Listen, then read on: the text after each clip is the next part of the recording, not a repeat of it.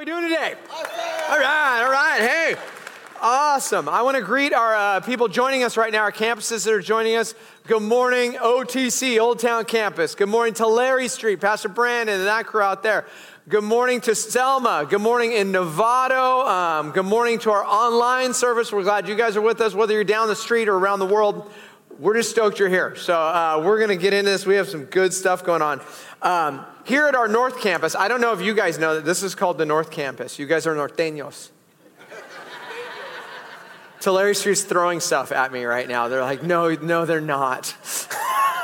At the North Campus, we actually had, and I love this, Cameron, who's the worship leader at the Old Town Campus. He led worship for us today, so right, he did a great job.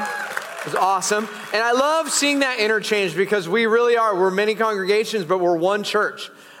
Next Saturday, I'm going to be in Novato next Saturday teaching an evangelism seminar up there. Like, there's a lot of interchange. I was talking to my wife, and she said at the IF gathering, there were women from all the different campuses that showed up. I think the Selma campus had 2 whole tables at it. And it's this morning at 9 o'clock, I saw a family coming in I hadn't seen in a long time. They, oh yeah, we've been going to Old Town for the last couple years, and oh, this is my mom. And I go, well, what are you doing slumming it north? And they're like, oh, we're going to go in the gospel hour service. We want to check that one. Like, just a lot of great interchange because we really are one church, and it's a beautiful thing. So I want to tell you, we're mixing it all up right now. Tonight, we have a 6 o'clock service. Those of you that didn't know that. Tonight, we have a special one. Actually, Marlena wasn't leading today because her and my 3 kids and some of the youth team are up at Sugar Pine leading worship at that camp up there. But she's coming down this afternoon, and at the Sunday night service, we're going to swap. She's going to preach the message tonight, and I'm going to lead worship. So, truth of the matter is, probably be a better message and worse worship. So, that's how that's going to go. So you can come to that. It's at 6 o'clock in the venue. All kinds of good stuff. Today after church, if you can find it, we have our missionaries from Japan here, Richard and Mickey Lee, and they're going to talk about what God's doing there. It's a Friends of Japan meeting in room 207. And then one more thing, before I get into God's word, like, it's just really fun what God's doing here right now. And last service, sometimes you preach and you're like, well, it's all right. And then sometimes you're like, oh, I got them. And the funniest part is when I think I've got them, like, usually no one receives Christ that day. And the ones where I'm like, that's when God moves. And we had somewhere between 12 and 20 people come forward last service. It was bonkers. It was amazing and receive the Lord. The church was screaming for him and cheering him on. And after church, someone grabbed me and they said, Pastor, one of those people you hugged when they came to accept Christ, that was my one. That was my one. If you don't know what that is, we're going to start it up, right? We have a thing we say, an axiom, who's your one, right? Easter is coming, and that person had been praying for their one and wanted to invite them to Easter. Because, Easter and Christmas are like one of the 2 Sundays, like people that don't go to church might consider going. So they've been praying for that person last year for about a month out, and then they worked up the courage, and we'll have like a little gift bag you can give to people to invite to church. And they worked up the courage to invite that person to church, and they're like, oh, thanks, no. And they didn't come. But they just kept praying for them. And almost a year later, guess what? They showed up at church with them, and they came forward and accepted Christ. And that's how it works. So I tell you that for this reason. All the campuses, I want you to know this. We're going to begin that. I want you to start thinking of who's that one person that you know that a relationship with Christ would make an incredible difference in their life. Let's be honest. It'll make an eternal difference in their life.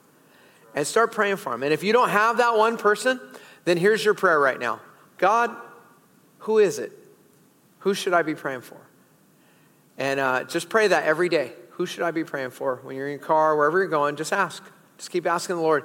And I bet you he'll tell you. And then you start praying for that person. And in a couple weeks, you work up the courage. We're going to give out some invites and invite bags for people to give to Easter. Work up the courage. Start praying for them. Invite them to church. See what happens. It doesn't always happen right away. Sometimes you put a seed in the ground and it takes a while for it to grow. Can I get an amen on that one? That's all right. So we're in week 3 of Joseph right now. We're going through the story. If you don't know what the story is, it's a 31-week adventure we're going on. We're going to go over the whole Bible, the whole story of the Bible, so that the Bible makes sense to you and it's not a group of isolated stories that make very little sense. But I want you to see that all of these stories make a bigger story. And we have a book called The Story. It's an abridged version of the Bible to kind of help you understand the narrative arc of it. And I always find I underestimate you guys, the church, all the time. I think we initially ordered 500 of those books thinking like, well, you know, not everyone's a reader. Not everyone's going to do this, whatever. 1,700 books later, here we are today, okay? So a lot of people buying into this. So the last 3 weeks, we've talked about it starts with creation. Right? That God created the heavens and the earth, right? He creates man, he creates woman, he creates them in his image, right? And then we sin and we break creation. And now we're broken from our creator. Our relationship to our creator is broken. That's week 1. Then week 2, Pastor Scott brilliantly last week, he talked about how God was going to make a special people to reveal to the world who he was. And they would come from one guy named Abraham. And God would make a covenant with Abraham. And a covenant is something, God made the covenant. Abraham didn't, because God knew Abraham would break it because he's a broken human like you and me. But God makes a covenant and says, I'm going to make you a mighty nation. From you, the Savior of the world will come. I mean, this is all coming from that covenant, right? And then brilliantly, Scott has us do communion because he wants us to see how every story in the scripture is about Jesus. It all ties to Jesus. They're all a shadow of the great story of Jesus, right? So we take communion because at communion, Jesus holds up the cup of wine and he says, this is the blood of my new covenant. It's a new covenant I'm making. And he makes it on the cross for us. He doesn't make you make it because he knew you and I we'd screw it up and we'd fail. But he makes it on the cross, and we took communion. That was week 2. God made a people. So Father Abraham, had many sons. Many sons had Father Abraham. I am one of them, and so are you. So let's keep marching on, right? Let's praise the Lord, okay? So he ends up having a child named Isaac. Isaac has a son named Jacob. Jacob has this. He's a liar. He's kind of messed up, but he has a moment with God and he kind of turns over a new leaf and God gives him a new name. He gives him the name Israel. Okay? So whenever you see in the Bible, Jacob and Israel, they're very synonymous. And Israel or Jacob ends up having 12 sons. Right? 12 sons. And those are what we find later in Scripture, the 12 tribes of Israel. They come from those 12 sons, right? And they were all different. And he had a son we're going to talk about today named Joseph. And Joseph was Dad's favorite. How many of you, show of hands, campuses too, how many of you were your parents' favorite child? Yeah. When my kids were little, before bed, I would crawl into bed with them and I'd read them the Bible every night, and then I would pray with them, and then I'd say goodnight and I'd give them a hug and I'd kiss them and I'd just whisper in their ear, "You are Daddy's favorite. Don't tell your brothers and sisters." Right? They're not here. They're all up at Sugar Pine, so they don't know that. But I stole that from my friend Brian. But Joseph was the favorite. And it was clear that he was. In Genesis, you find Joseph is the second youngest. And for what you have to understand about that day, like polygamy was the cultural norm. Everyone did polygamy back then. Okay? And believe it or not, in the scriptures, it's the only place in written history where you find polygamy actually is being undone in the scriptures. Because every time you find polygamy in the Bible, you find nothing but relational chaos. And the families are in a disarray, and right? God had designed it in Genesis, one man, one woman, and then humans said, nah, how about one man, five women? How about this? How about that? We wanted to do it our own way, right? And what happens is when we do it our own way, it creates chaos in our life. And so Israel, Jacob, had multiple wives, and his sons came from these multiple wives, and what you found was they were all pitting against each other. They're all kind of fighting over an inheritance. There's all of this going on, and for whatever reason, Jacob, Israel, not the best dad, let's be honest. He openly has a favorite. He gives his son Joseph this coat of many colors. Now, I get it. Nowadays, you can get whatever you want, whatever color. You might notice my baby blue Chargers shoes, okay? My son works at Vans. He brought them home and said, you must wear these. So, but in the ancient world, like to have clothes with color in them, it was like you were a baller. I mean, it was expensive. It was more expensive than Trump's gold sneakers. Like, so Joseph is wearing this thing, and it's like a neener to all the brothers. Like, I'm the best. I'm probably going to get the inheritance. I'm the one. I'm going to get the blessing. I'm going to get chosen. All that's going on, right? And Israel tells Joseph, hey, go bring a message to your brothers. They're out shepherding. So he goes out to them, and he had this dream. He had a dream that one day they were all going to bow before him. And he's the youngest and not so wise at that point in his life. So he goes out to his brothers. He's wearing the coat, right? So right away, the brothers are all jealous, kind of pitting. And then he also told them about his dream about how they're going to all bow before him one day. How do you think that went for a younger brother to tell his older brothers that? Someday you're going to bow before me. Yeah.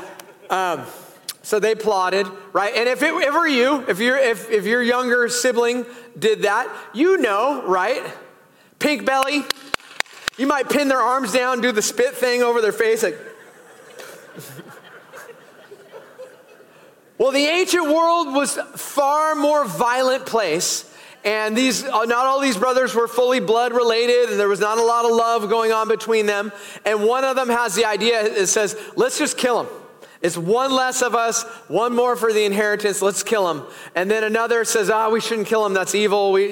I've got a better idea. Instead of creating that great evil of killing him, let's just beat him to near death, and then we'll throw him in the cistern. We'll throw him in the earth. So they're like, fine, great idea. Joseph comes. They grab him. They beat him. They tear his clothes. They throw him in the cistern. They're like, what are we going to do with him? He's going to tell dad. Some Ishmaelites, which would have been cousins of Abraham, or actually sons of Abraham, cousins of Jacob, they come by and they sell Joseph as a slave to the Ishmaelites. The Ishmaelites take him to Egypt, and he is sold into slavery as an Egyptian slave. They go back, they tell their dad, oh my gosh, Joseph got eaten by a lion. We have his coat of many colors that you gave him that you didn't give us. There's blood all over it, sorry. And Israel thinks that his son is gone forever. Now, I've had a bad day before.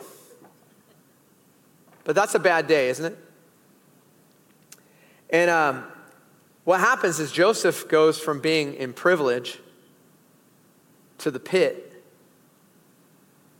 He ends up in prison. From prison, he becomes a prince. That's a lot of letter P's, huh? That's a lot of alliteration right there. I'm a good Baptist. I got one more for you. And from it, we learn about the providence of God. And that's what we're going to talk about today, the providence of God. Some of you're going through it right now, right, in life. Max Lucado, one of the authors of the story, he's one of the more prolific authors, actually, in the last 50 years, Christian authors. He's written about 100 books in the last 50 years. Brilliant writer. He said this, and I love this. He said, He said this about the story of Joseph and about what we go through. He said, you'll get through this. Look at your neighbor right now and just say, you'll get through this. You'll get through this. It won't be painless. It won't be quick. But God will use this mess for good. In the meantime, don't be foolish or naive. But don't despair either.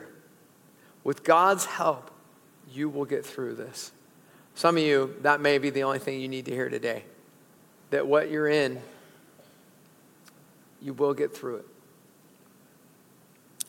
So, if you have your outline and you're taking notes today, we're going to talk about providence. And it's in the Clovis Hills app. If you open the Clovis Hills app, you can see it there. But also there's a Bible study to the story and the sermon every week that you can use there to do with your friends, your family. But number one is this, guys. I want to talk to you about providence. God's providence means that he sustains everything. God's providence, he sustains everything. The writer of Hebrews brilliantly says it this way, and I want you to understand what God's providence really means. It says, the Son, that's the Son of God, Jesus he's talking about. The Son is the radiance of God's glory and the exact representation of his being. Sustaining all things by his powerful word. After he had provided purification for sins, he sat down at the right hand of the majesty in heaven.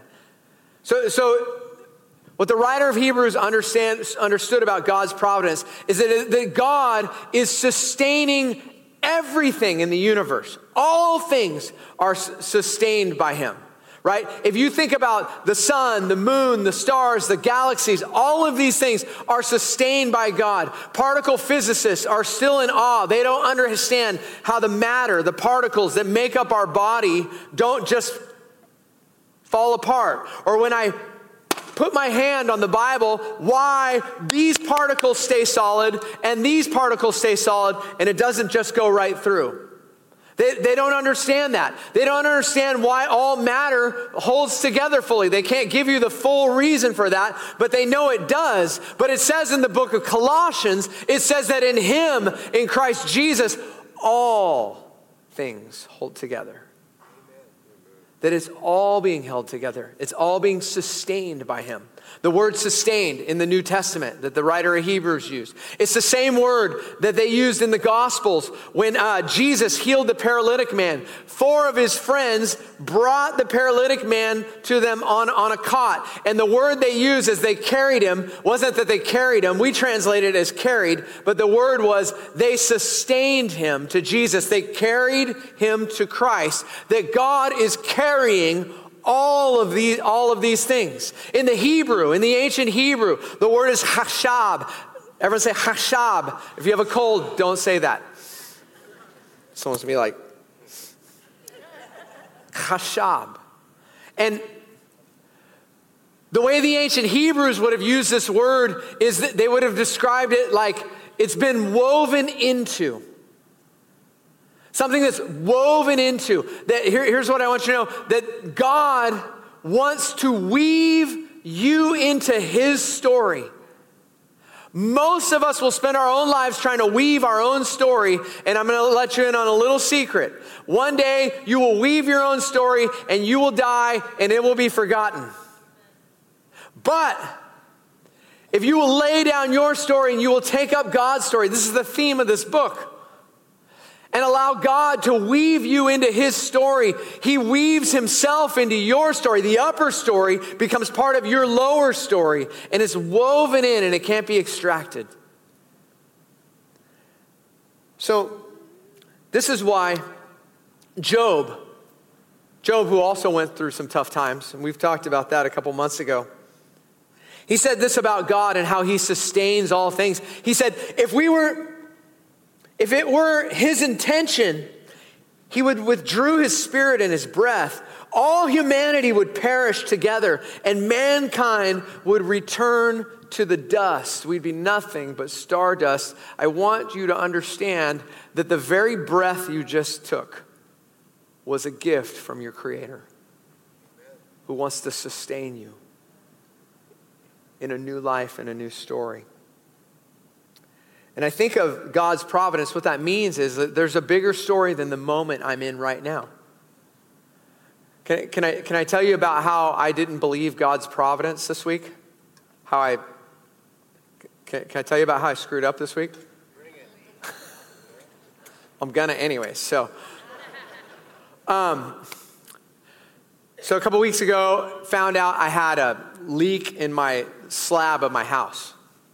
And I'm like, and there's enough going on. I was having car problems. There's all kinds of problems going on in my house. Like, Shawn was not happy. And I'm trying to trust God. Like, okay, God, okay, you've got this.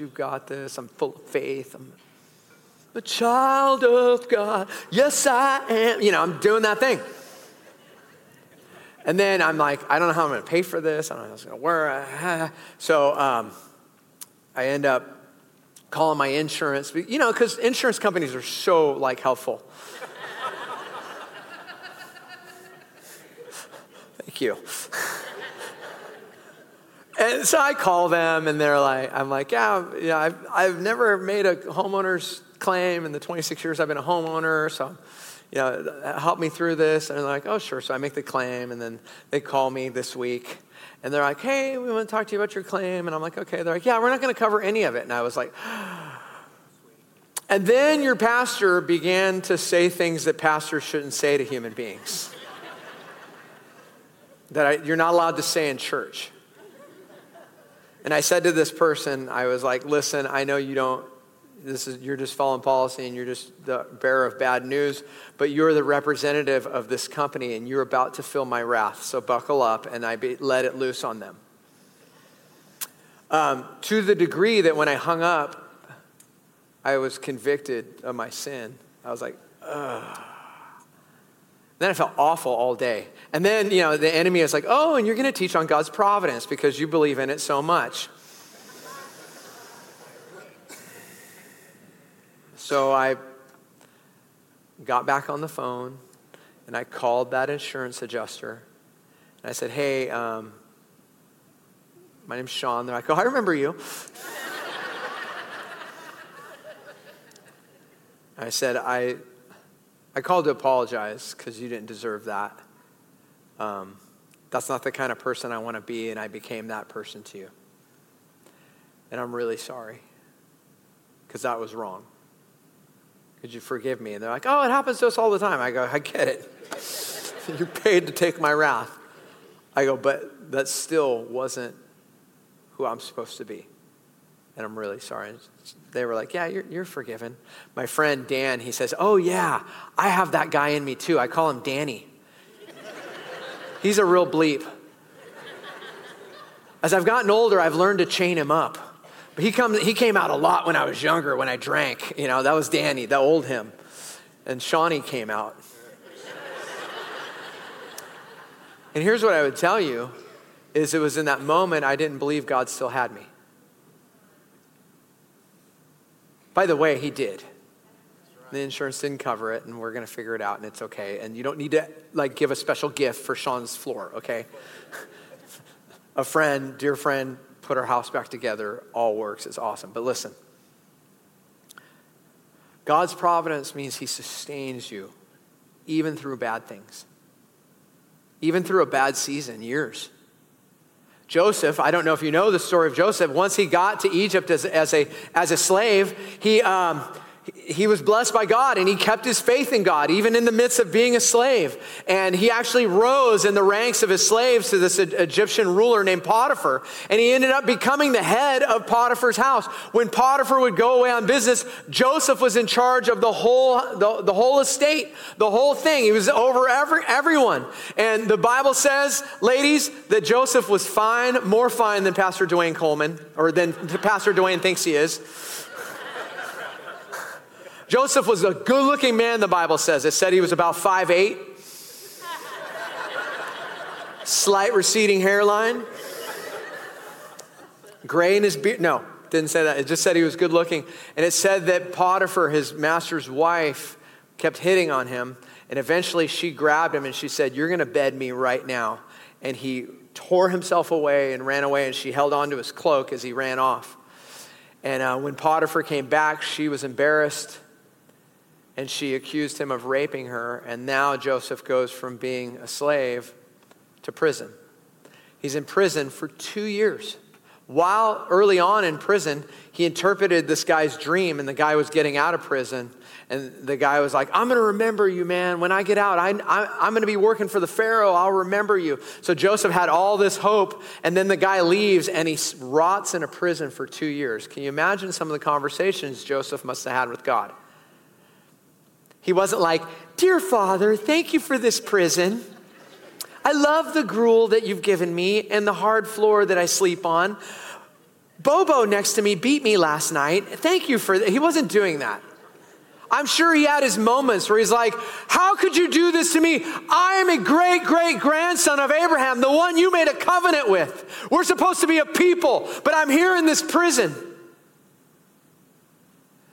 But in all of that, Joseph kept his character. And eventually he's released from prison, and he interprets the dream of Pharaoh. And before you know it, Joseph rises in Pharaoh's court to where he is now. He would have been like a vice prime minister, a vice president. He's over all of the food of Egypt. There's a famine in all of the Middle East at that time. And in the land of Canaan, where his old family was, Israel told his 12 sons, or 10 of his 11 sons he thought he had left, he said, "Go down to Egypt and buy food." And guess who's in charge of the food? Right? Because that's what we would all do.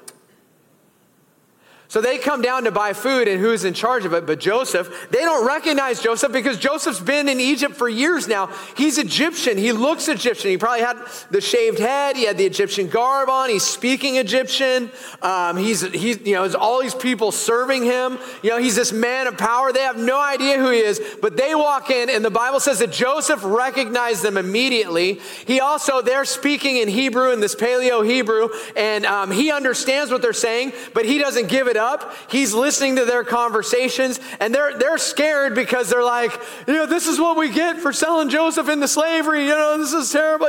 Whole thing. And it says that when Joseph saw them, he was overcome with emotion, so overcome with emotion, he had to leave the room. And he left the room and he began to weep. And here's what I want you to understand, something about maturity, someone who is mature, spiritually mature, emotionally mature, is it is okay to be angry. It is okay to be sad. It is okay to have all of those emotions. But what marks maturity is when you have control over your emotions and you don't let the emotions drive you to make evil decisions, unlike your pastor did to an insurance adjuster.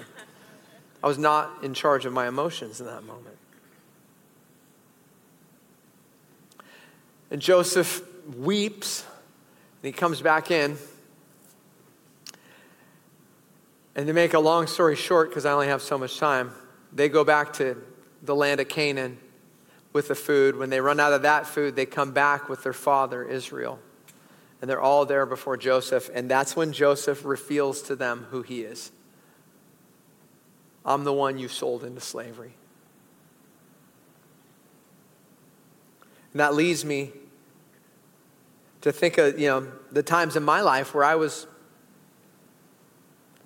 in despair and I just didn't think God was in charge because nothing was going well whatsoever.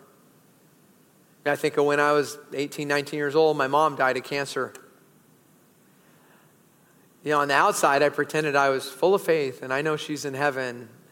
And behind the scenes, I'm just acting out and mad at God and sinning and doing whatever I want. Because in that moment, I wasn't trusting God's sovereignty. And I can go through my life. It's when you live in a house with Sweet Kelly Beaty, like you start realizing, I figured out pretty quick when I had my incident with the insurance adjuster, it was just, I had PMS. Poor me syndrome.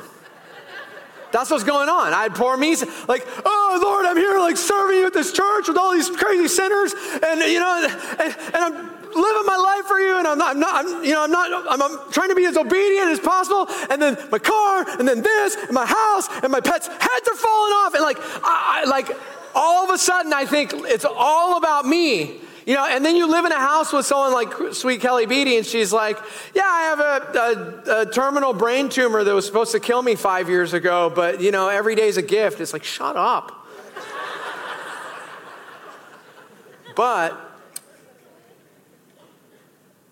that's because she's ridiculously in charge of her emotions.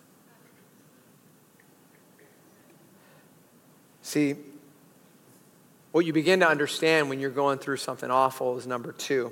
It's not right away. Usually it's a little later. Number two is this: God's providence, he uses everything, even the bad things. Even the bad things.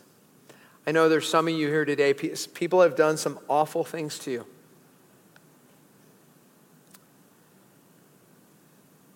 It says in Ephesians 1 through 12, it says this, it says, in him we were chosen. In him we were also chosen, having been predestined according to the plan of him who works out a few things. Who works out most things. Who works out everything in conformity with the purpose of his will. And you may be saying, well, I don't like his will. Well, I get that. But could it be that you don't see all of it? You only see the moments you're in. And see, the words of Joseph at the end of Genesis, his father Israel dies, and his brothers are getting nervous now. They're like, now that dad's dead, Joe could just kill us. He could just take us out. He's a powerful man. We know what we did to him, so it wasn't when he, forgave them, like he was like, oh, it's okay, come on in. Like, I'm sure he had boundaries still. I'm sure he had hurt still. I'm sure he had to keep forgiving them, right? But he just kept blessing them. He kept forgiving them. It's a process. Forgiveness is a process. It's not something you do overnight. You can forgive someone and have that feeling 10 minutes later, and then you have to peel the onion. You have to forgive them again.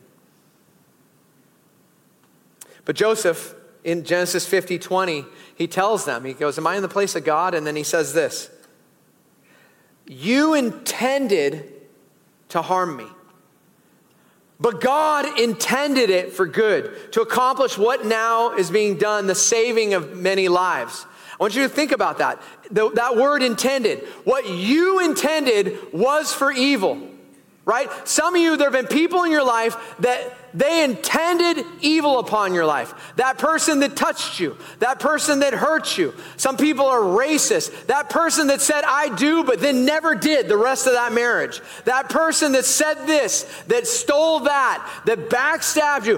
What they intended was evil. But I want you to understand something about the providence of God, that when you are in the hands of God, when you become a child of God, is that what they intended for evil, what they wove, the evil they wove into your life, God will take that thread and weave something new. He won't take away that. Joseph will always have the trauma of the pit, the trauma of the prison, the trauma of all of that. But what he understood now toward the end of his life was a bigger picture. That all of that happened, and Joseph ended up being this guy that interpreted a dream that didn't just save Israel and his family, it saved the entire Middle East. Everyone, thousands, hundreds of thousands, perhaps 1 million people were rescued because of all that Joseph had to go through to get down there. And let's be honest. Do you think if Joseph would have got like a letter from God going like, hey, I need you to leave your favored status and just move to Egypt and be a slave for a little while, and eventually you'll end up going to prison for it. And then you'll come out of prison and you'll be number 2 in Pharaoh's command. Trust me. Would he do it? I don't think he would have. I don't think you would. I don't think I would have. And here's what I would tell you. There are people in your life right now that occupy a space of hate in your heart.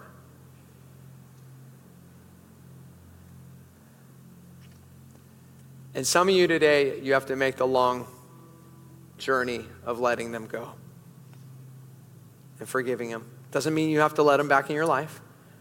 You just have to forgive them. And when that feeling comes back, because it will, you forgive them again. And you forgive them again. And you forgive. And before you know, that feeling of anger, hatred, resentment turns into pity. And if you keep forgiving them, sometimes it turns into love.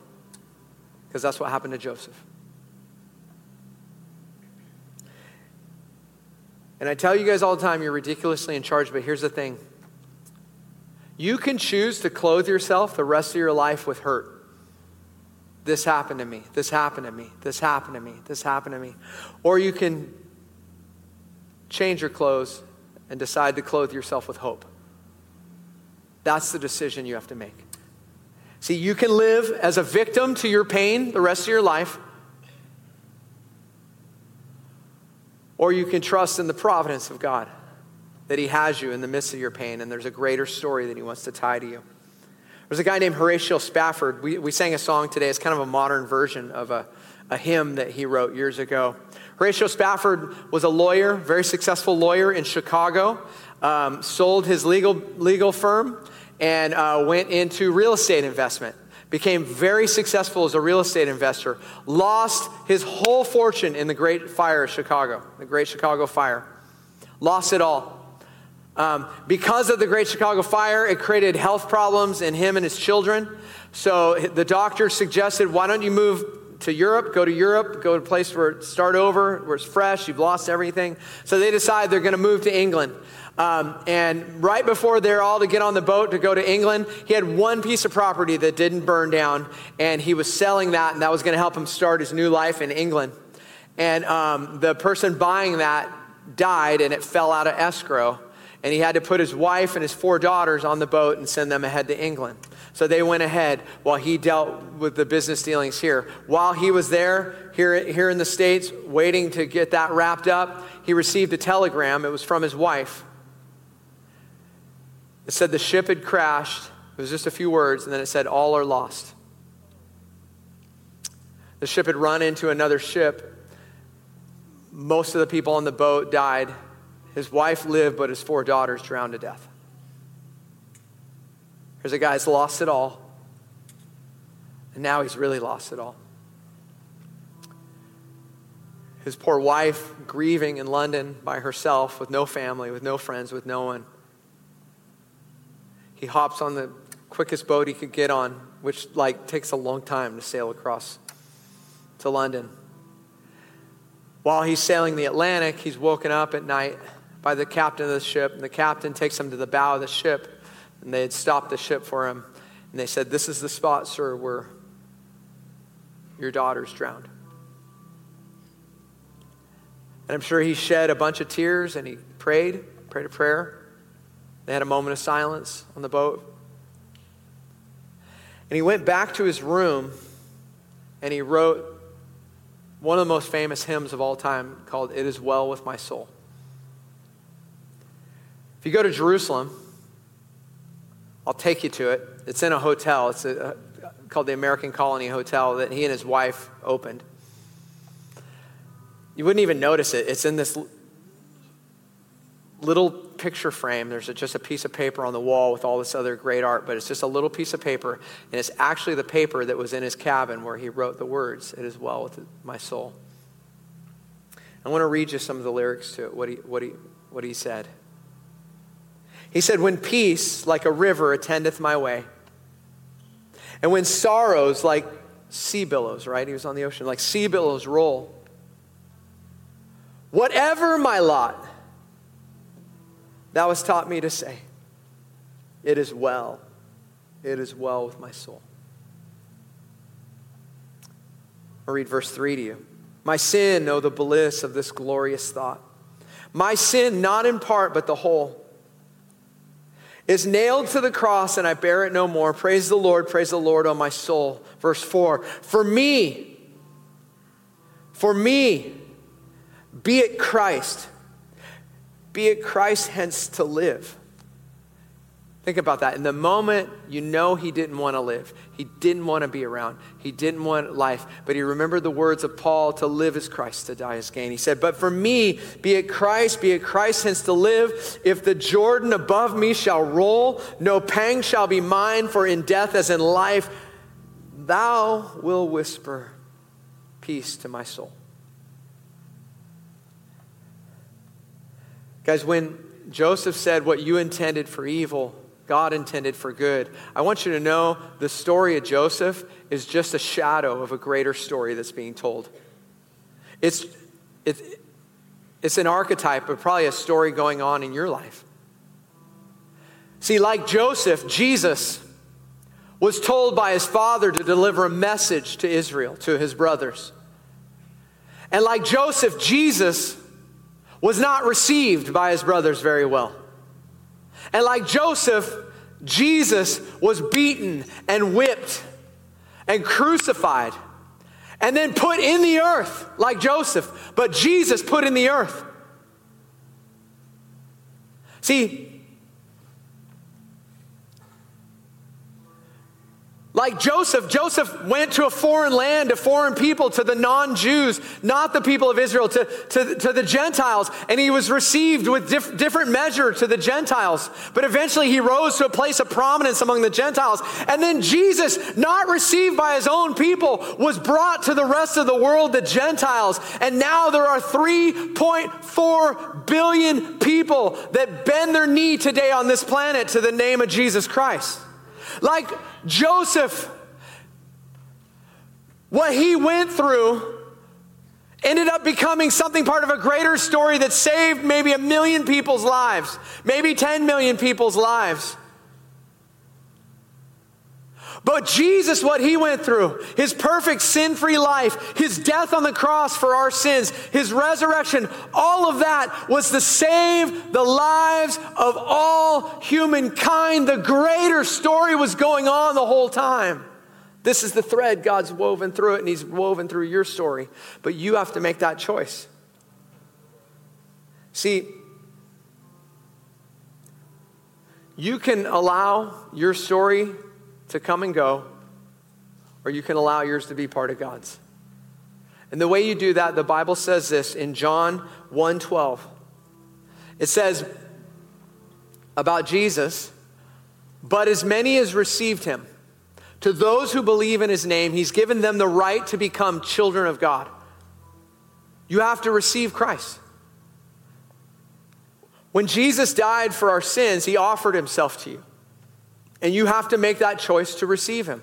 See, because the Bible says in Romans 3:23, it says, for all have sinned and fallen short of the glory of God. That means that my sin, your sin has separated us from God. And Jesus came, like Joseph, to save you. To die the death you and I should have died for our sins. To pay the price, what we should have paid for our sins. He paid it. And the Bible says that if you receive him, you're trusting that his life and his death paid that price.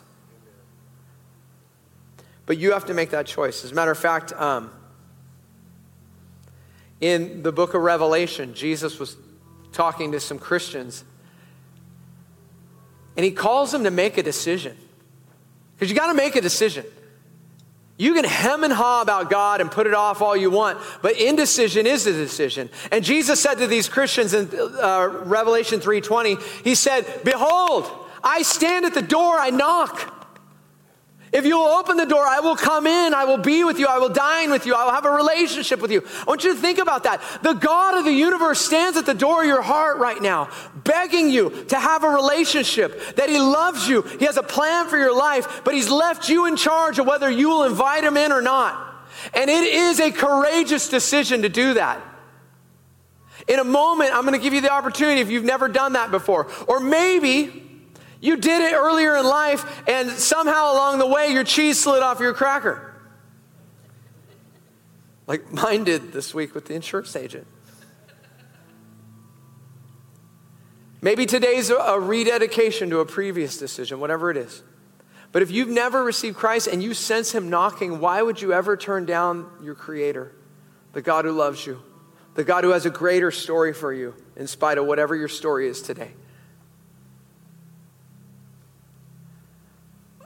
I'm going to lead us in a prayer, and if you've never received Christ before, I want to encourage you to do that. Let's just bow our heads, let's close our eyes. Wherever you're at.